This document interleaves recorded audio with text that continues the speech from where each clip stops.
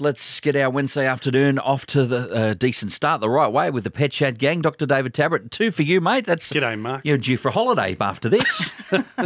Take me north. Well, we usually talk about all the different, conferences that you go on. Right, yes. Have you got one due?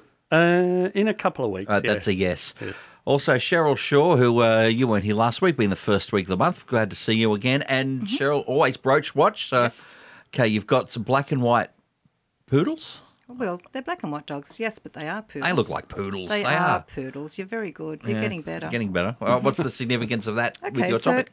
Last week you had a question that I wasn't here to answer, so I'm going to answer that question today. And it's Correctly. You're going to answer it correctly. Well, let's hope so. About do black dogs smell more than white dogs? And I'd also, again, like to point out, David, you were here last week, that I did try to message Cheryl on a couple of occasions, and she said, You sent out an stuff SOS. that I'm not answering that, loser. Come on, guys. I was doing an orientation with some staff, so sorry I couldn't. We had this discussion just before the show started, about that question raised that Cheryl's going to give us the answer. So during the week I did do some homework and I put it onto a vet forum. There's 8,500 vets on that. So we're just going to see what Cheryl says. All right, so Cheryl's got her And we'll point of the view. pressure, the pressure. So hang on, what if... Mind you, I did get about 5 different answers, so... So how did you pick which one? Well, I'm going to pick whatever Cheryl says. All righty, fair enough. Well, good luck with all of that. At least I don't have to worry about that. That's fine. G'day, Steve at Singleton. Your 16-year-old border collie. The back legs are going, Steve. Yeah, she when she lays down and she's old, she's probably sleeps 23 hours a day. But when she gets up, she really has trouble getting her legs going. When she starts walking, she's fine. She'll warn and play with the other dogs. But it's just, I don't know whether something I might be able to give her that might sort of stop the stiffness. Is she on any medication, Steve? No, nothing. No. Okay. So you mentioned that actually once she's up and moving, she seems to be moving okay. It's just that initial stage. Yeah, and one leg seems to have less movement than the other. But, Sure. So when she's getting around, I've seen her run with the other dogs, but Yeah, when they're running, a lot of dogs will activate different muscles, and that it's a different action than say getting up from rest. So a couple of things happening. One is that she's got to use different muscle groups to get up. And the other thing is the longer she's lying still, the muscles are either being compressed or they're resting, so it's a little bit harder for them to get going. And then combine that also, given her age particularly, and border collies are generally very active breed throughout their life, so we do tend to see a bit of arthritis, and that can occur in the spine, in the pelvic joints, particularly the hips, which might be causing her some discomfort to get up. So there is certainly some treatments that are available, both nutritional supplements, some medical treatments, some anti-inflammatories. The other thing might be very helpful is things like massage and physiotherapy, and even just warm Wheatie bags and things like that, just to get the muscles a little bit active before she's getting up. So particularly, a cold winter's morning up at Singleton, she might need a little bit of time and some warmth to get those muscles moving. And even the other thing is supporting her to get up. And as you said, once she gets moving, hopefully she's going to be okay. I would suggest talking to your local vet about this in terms of putting all of those possible treatments together. But you can get nutritional supplements, shouldn't cause any problems. And those things are fairly readily available both through pet stores and through vets, and that might just be a good place to start. And as I said, a warm Wheatie bag as well, or a compress would be the other way to go. Yeah, well, she's an inside dog. She doesn't sort of sleep out in the cold weather and things like that. Yeah. Well, it still gets pretty chilly for them, and particularly where they've got poor circulation as well through those peripheral tissues, and that's also going to cause the muscles to be a bit slow. So, all right, best of luck with everything there, Steve. G'day, Bruce at Rutherford, your guinea pig. What's going on with your guinea pig there, Bruce? Well, he's pretty old, but he seems to have mange and he's got little scabs on his skin. Yeah. There's a couple of things we see with guinea pigs that can cause hair loss and particularly that scabbing. So one of the things is making sure, because guinea pigs different to a lot of other species, but the exceptions are humans, guinea pigs, and Dalmatian dogs do not form vitamin C or ascorbic acid in the body, so we need to take it in. And guinea pigs are the same. So we need to make sure they've got a source of vitamin C. And if they're deficient in that, then that can actually lead to skin lesions like you're seeing. That's one possibility. And usually what we do recommend is like a 500 milligram tablet of regular vitamin C that you just get, that you might take yourself, put a 500 milligram tablet into 500 mils, half a litre of water, and you have to make that up daily. You can't, make up 3 litres and then dispense it. You've got to make it up daily. And that is obviously going to be helpful if it is that problem.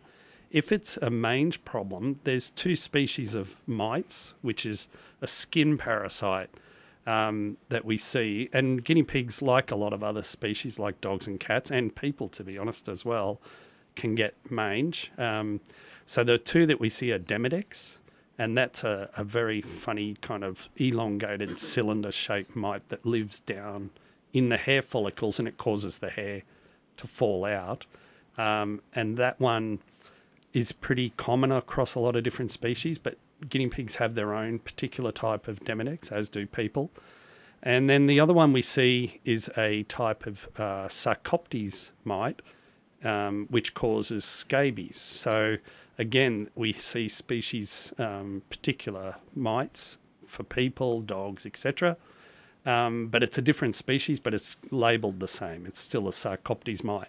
Now, the important thing why I kind of rest on that is that the diagnosis and the duration of treatment is going to be different for each of those 2. So you really need to get along to the vet with your guinea pig, and so they can have a look and, first of all, diagnose that it is a mite infestation and what species it is. The treatments are similar in that we usually use an off-label treatment of Revolution is probably the most common one that we use, and that can be applied, but it is an off-label product, so it's, needs to be under veterinary supervision, and hopefully that'll take care of everything. Okay, Bruce, best of luck there with your guinea pig as well. 49216. That's the number to call if you have a question for our Pet Chat team, whether it's a dog, cat, pet snake, bird, guinea pig, pet husband. We'll leave those ones to Cheryl. What do you reckon, David? Well, I don't have a pet husband. Okay. You are the pet husband. You are.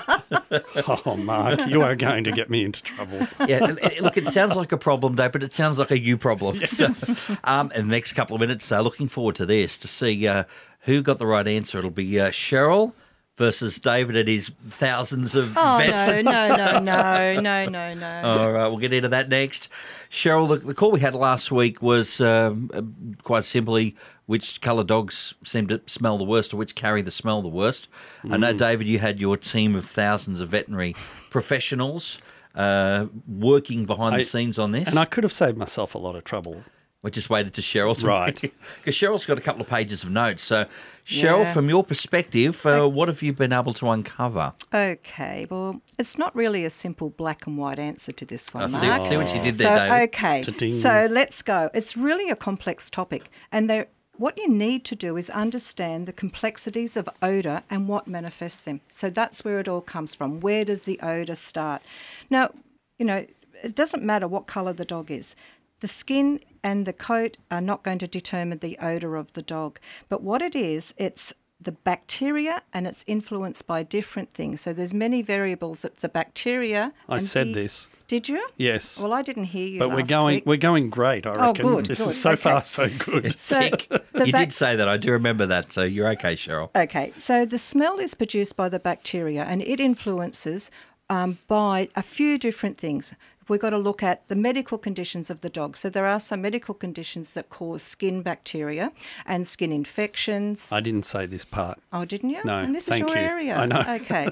So we'll talk about what happens with our dogs. So if we've got a dog with And one of the things that often people will say is, oh, the dog's black, so that black dog smells more than the white dog because it's absorbing heat. Well, that's not true either. If we think about what happens with humans, our HLA molecules make us sweat. So we sweat right throughout our whole body. Our skin sweats, and the same with horses. Horses sweat right throughout their body, but dogs only sweat through their paws. Right? So they're only going to sweat through their pores, so they're not going to sweat through their skin. So even if they're laying outside in the heat doesn't produce odour. Yes, right. Yep. Yep. I'm good with that. We're all good with this. Okay. Yep. So dogs have a lot of sebaceous cells in their skin, and those sebaceous cells set out oil, and that oil, what it does, it helps to hydrate the skin. It keeps the coat nice and hydrated as well, and it also flattens down the hair follicles, and it gives them protection from the elements. So when we think of a term that's often used, oh, that wet dog smell, people hear that and they can conjure up that odour in their own mind because they go, oh, that wet dog smells. Why the wet dog system is there? If we think about dogs like dogs that were bred to retrieve, so your golden retrievers, your Labradors, Newfoundlands, Cocker Spaniels. Water dogs. Yep. All those water dogs. Spaniels. And also those dogs that are herding dogs that are, say, living on, looking after sheep and things like that. So those herding dogs and the water dogs are all going to have a double coat. Now, when they have a double coat, that extra thick coat, what happens, they have more sebaceous cells and more oil is given off out of those sebaceous cells. Now, the effect of this, they get trapped. That oil that's given off gets trapped in that thicker coat. So on the Labrador, we're going to have a dog that's got all of this oil stuck in its coat. And then what's going to happen from that is that oil is going to start to break down, because the fats, the omega fats and things start to break down on the dog's skin, and then bacteria and microorganisms start to grow. So we get our fungi, our yeast, and all of that bacteria gives off the odours. So it's the bacteria that is giving off the odours. If the dog is getting wet, say going in and out of the water for retrieving or out in the rain if it's just a home dog, those the moisture that gets on the dog is then making those small particles separate, and then they come together again as compounds, and then they give off the odours too. So it's all of this water on the coat, or other bacteria that gets on there. If it's a dog that's living outside and say it's laying, on the grass or rolling in other things, that's going to add more particles that is going to cause more odour. The other thing that can often cause a problem is the odour coming from a dog's mouth. So if you've got a dog that's got allergies and they're chewing themselves, and we've got, say, gingivitis or something like that, so we've got our mouth affecting the skin because we're chewing at it. So there's a whole range of things from our dental right through. Now, let's just take, for an example, two dogs. We'll take a 3-year-old male healthy black lab and a 3-year-old male, what do we take? Doberman Pinscher. Okay. Yep. They're both desexed, so they're both neutered. Which one's going to smell the most? Can't tell you. Okay. The one that's going to smell the most is going to be the Labrador, because it's got the thicker coat, and the Pinscher isn't going to smell because of genes. So genetics plays a role in this as well. So She tricked me. It was a trick question. It was a trick question. Notice I ignored it. I thought I'm not going to have a crack at this. Very political. Yeah. So we just got to look at all of the different things that affect it. Age is another thing. So if you've got a young puppy, we often say, oh, that puppy's got puppy breath. It smells really sweet. But as they age, dogs have a different odour because the kidneys of an older dog might not be functioning, or the liver. So a lot of those build-ups of toxins are being released throughout the dog's system. So that older dog will have a more manky smell. And manky. I love that word, manky. Okay, It's obesity. It's a Obesity with scientific manky. word. At least it wasn't moist. Moist. Okay, move along. Okay, well, we do have moist dermatitis as well, which is another one that will cause odour. So thank you, Mark. You're doing very well there. Yeah, I'm adding my 2 cents. Okay, so obesity is going to be another one that's a problem for us, because when obese dogs have rolls, and those rolls and foals actually harbour a lot of microorganisms in there. So when they're giving off all of their bits and the dog's giving off all of its dander, that's all true. making just so much odour. So obesity, and those dogs like, your Shar-Peis where they've got rolls everywhere and rough skin to begin with, they're really going to smell. And also the obviously breeds like bulldogs, pugs, etc. have got nasal Yes, folds. all the folds. And we constantly see those that have, if they don't have an infection, but they certainly will get that odour arising from the yeast and the bacteria living in those folds. Yep. And again, that smell from those is quite pungent. It's like ripe cheese in some times. You can really smell that dreadful odour. And that happens a lot in dogs' ears as well. And this is another problem that can manifest the odour on the dogs, because sometimes it's not just coming from the mouth, but it can be coming from the ears. So when they've got an infection in their ears, that's often being, smelt by an owner or somebody working with the dog, but the odour is actually coming from inside the ear canal. See, this is the beauty of Pet Chat, Mark. Well, it is. We have done this deep dive. When you say we, you mean Cheryl. you sent a message to a Facebook group. Okay, so diet plays a big role as well. So what an animal is fed. I'm just going to let you know, my 8,500 colleagues, we didn't get this deep, so I'm really pleased. Okay. Well done. That's what I said. There's This so is many great. many things that manifest odour, and people don't realise it. But one of the other things is diet. If a dog is eating, really poor quality dog food, dry dog food, they're going to get flaky skin. That flaky skin's going to lead to more problems, itchy, scratchy. It's like if we eat something, you all are what you eat. So for the dog, it's going to be an itchy, scratchy dog as well. Skin allergies, that's just a no-brainer. Every time the dog's laying on, sort of wandering dew or whatever it is, it's just going to create an allergy. The dog's going to scratch itself. It's going to create more bacteria. And, it just goes on and on. So, the environment, I mentioned that one. And I think grooming is the last one we'll mention. This is the biggest topic I've ever seen you tackle, Cheryl. It's my area, though. It is. But I thought I'd better take some notes just in case I slipped up. You'd be there. You're on to page 5. Oh, I am not. It's 4. But let's just go to grooming. Frequent grooming, just like us, if we bathe regularly, we're going to reduce our odour because we're reducing those little things that are on us, our yeast, our bacteria, and we just need to make sure that we're bathing the dogs regularly. The other thing is the dog needs to be bathed properly. There's improper bathing techniques as well. If you alter the dog's pH, it's going to make it smell as well. So if you're using incorrect products on the dog's skin, we're going to change the pH. The pH factor will bring in odour. If you're not drying the dog properly, or if you're leaving products on the dog, that's going to cause the dog to be itchy. So bathing will reduce odour, but on that, every dog has its own individual smell. You cannot reduce or eliminate the odour. Background. We all have odour, whether you're a dog or a person. The odour is there, but we just need to make sure we wash the dog regularly. And, they used to say, don't wash the dog too often because you'll strip out the oils. That's an old wives' tale. Because one of the things we do want to do is reduce those oils. We need to take some of those oils off the coat because the oils breaking down is making that acidic smell that we know as dog odour. All right, David, in about 20 seconds, did your team of 8,000 come up with anything that Cheryl has not? Cheryl's on track. Thank you, David. She's all over it. On track. We've got a team of 8,000 veterinary specialists. That's what we do working for Pet across Chat, the right? country. And with a Cheryl. whole range of people, a whole range of different aspects and communities and animals. And they gave us nothing, but Cheryl gave us all I we wouldn't needed. say that. They didn't. No, Mark. They didn't give us nothing. No, it wasn't. But Cheryl was far more comprehensive. Absolutely. Yeah, but if you don't want a smelly dog, go out and get a Basenji or a Doberman. There you go. Or a cat. Or a cat. All right, a little bit more Pet Chat on the way. Helen, thanks for your patience. We'll get to you next to 2NURFM. Cheryl Shaw, who's got the admiration for a veterinary Facebook group of 8,000 plus, and Dr. David Tabrett, who sent them all in the right direction today. Yeah? I'll be all over it. All right. Come on. G'day, Helen at Greta. Your Staffy's got some broken toes, but that's been the case for several weeks. What's the story on this one, Helen? Oh, hi. She was hit by a car and broke a couple of toes.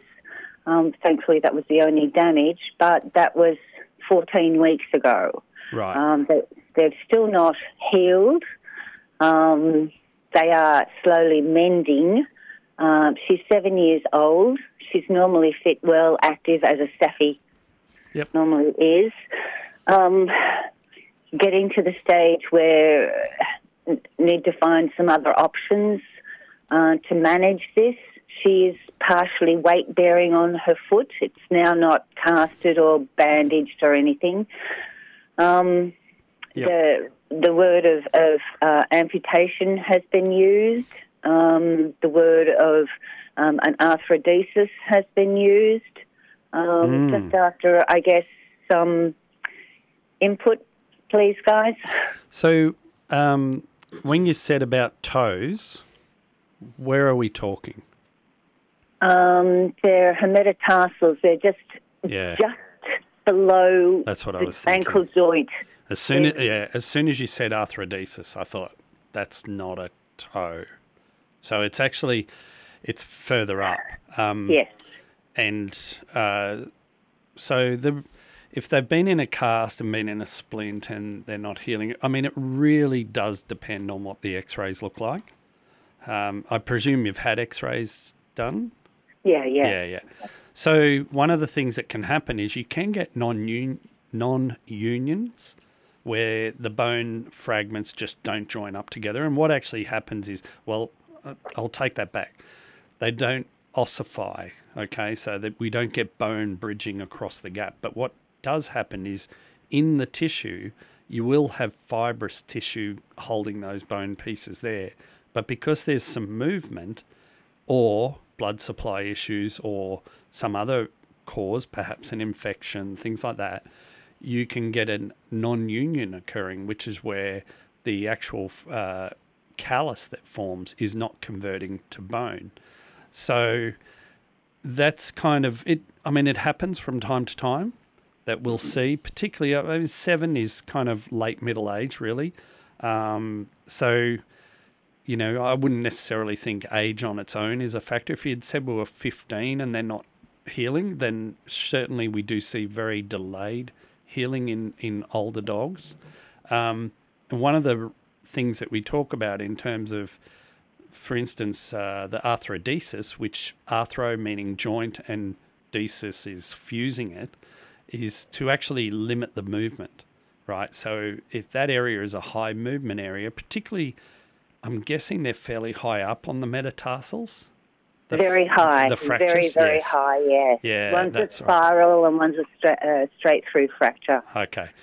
Look, it's a question that, again, it just comes back to what it looks like on X-ray. But I think in those circumstances, it'd be worth perhaps speaking with the vet about maybe a referral to a specialist.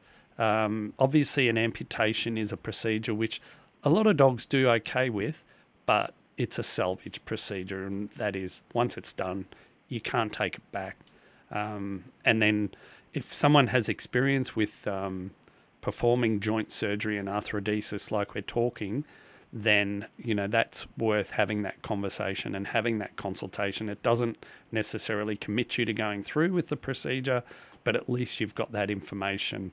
And you can ask for a referral to a specialist. And I think that's worthwhile, but I'd certainly, it's not necessarily because of any errors anywhere. It's just one of those things about healing. So hopefully that helps to get your doggy back on track. All right, best of luck with everything, Helen, as we continue now, heading to YE and Kerry. Kerry, your 15-month-old Tenterfield Terrier, waking up wheezing every morning. That's the story, yeah? Yes, it is, yes. And at night time too, for some reason. Like, she sleeps on our bed and sneaks under the blanket. Yep. And I don't know whether because she gets something caught up her nose, but it's nearly every morning now she's doing it. This is one of those times where we need a video or a recreation, but I'm not going to ask you to do that. But a video can be really helpful because the description of the noise and obviously if it's occurring at certain times of day, it may not occur. You go to the vet and everything's hunky-dory. So getting a video is going to be really helpful. Now, the difference is that when we say wheeze, right, that actually refers to lower airway constriction, like bronchioles, which are way down in the lung. But a lot of dogs can get problems with, for instance, a tracheal problem, where they get what's called a collapsing trachea, and that is in anywhere from the back of the throat all the way down to the base of the heart. And then we also see problems with what we call stridor or stertor, and that is a noise they make when they're breathing in, and that's usually upper airway. Okay, so that's in the pharynx, in the back of the throat. So it really depends on where the problem is, and a video can be very helpful for vets when you go in, because you can say, look, here's what it looks like, and they'll say straight away, they'll go, well, that's collapsing trachea, or that's a upper airway problem. So it's not always that clear cut. I don't want to make it sound like, it's just send me a video and we've got it sorted. But a lot of the time that would really help with the diagnosis. And then obviously it depends, because if the problem is upper airway, there's one sort of treatment. If it's lower airway, we're talking different treatment. Collapsing tracheas is another problem. And we do see some airway problems in these little, white dogs from time to time. And 15 months of age is a little bit of a worry. So I would be encouraging you to get that video and get it along to your vet, and I'm pretty sure you'll get an answer with that investigation. All right, best of luck for yourself and indeed your Tenterfield Terrier cross there, Kerry. Cheryl Shaw is here and worth every penny this week, wasn't she, David? One Cheryl equals 8,500 vets. Exactly. I've just found your next slogan, your next advertising slogan on the side of the car. So when you drive around town, Cheryl. One of me is worth 8,000 vets. Yeah, but in quotation marks. I think I might Dr. upset a few people if I did that. Well, but see, if you put in it quotation marks and then put underneath, Dr. David Tabrett. Uh-oh. I don't want to go back to work now because I'm going to get roused on. That's just by the 5 or 7 that'll be at your place. But you do want to talk, David, before we leave this afternoon. Yep. When it's puppy dog time, when the litter of pups are on the way. Yes. What to do? So the question comes up. People, get their dogs bred or accidentally. That's more likely. And there are some particular breeds that might run into problems. And so I just wanted to quickly touch on my rules that I use for when is it likely to need a cesarean surgery? I mean, there's some really obvious ones, but this is my rules. One is if they've been if it's been 2 hours between puppies and nothing's happening, that's a problem. So the second rule is if they're pushing for 30 minutes and nothing's happening, that's a problem. Okay, and the third rule, there's only 3. Third rule is if they're pushing, so the pup hasn't come out yet, and you get a lot of red or green discharge. That would definitely be a problem. That is a problem. So red discharge is bleeding, green discharge is placental fluid, because dogs, their placenta is green, and that's because the hemoglobin molecule that helps transport oxygen between the mother and the pup has been altered to a green colour. So if we see that before the puppy, you will get some blood and some green discharge after a pup's born, because the placenta will come out. But if it's been a bit of a gap and then suddenly they start pushing and you get all of this discharge, that's going to be a problem. And for that one in particular, we've got minutes to rescue and save the puppy if we can.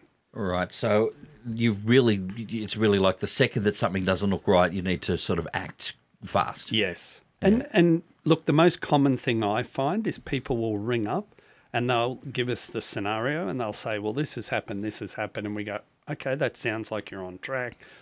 And it's very much dependent on, has this dog whelped before? Have they had pups before? That's a good guide. And more importantly, has the person who's attending, have they got experience? Because otherwise they may not recognise the signs of distress when the mother gets into problems or the pups. So it's good just to keep in touch with your vet, and obviously if it's after hours, which these things tend to be, then they're probably going to talk to us at the emergency centre. Just to talk to us, keep in touch. Sometimes I've had people come in on suspicion and we actually examine them and say, well, so far it's okay, but they actually will stay in a room for the next 4 hours and whelp the puppies, and we don't need to go to a cesarean, but if we do, we're there.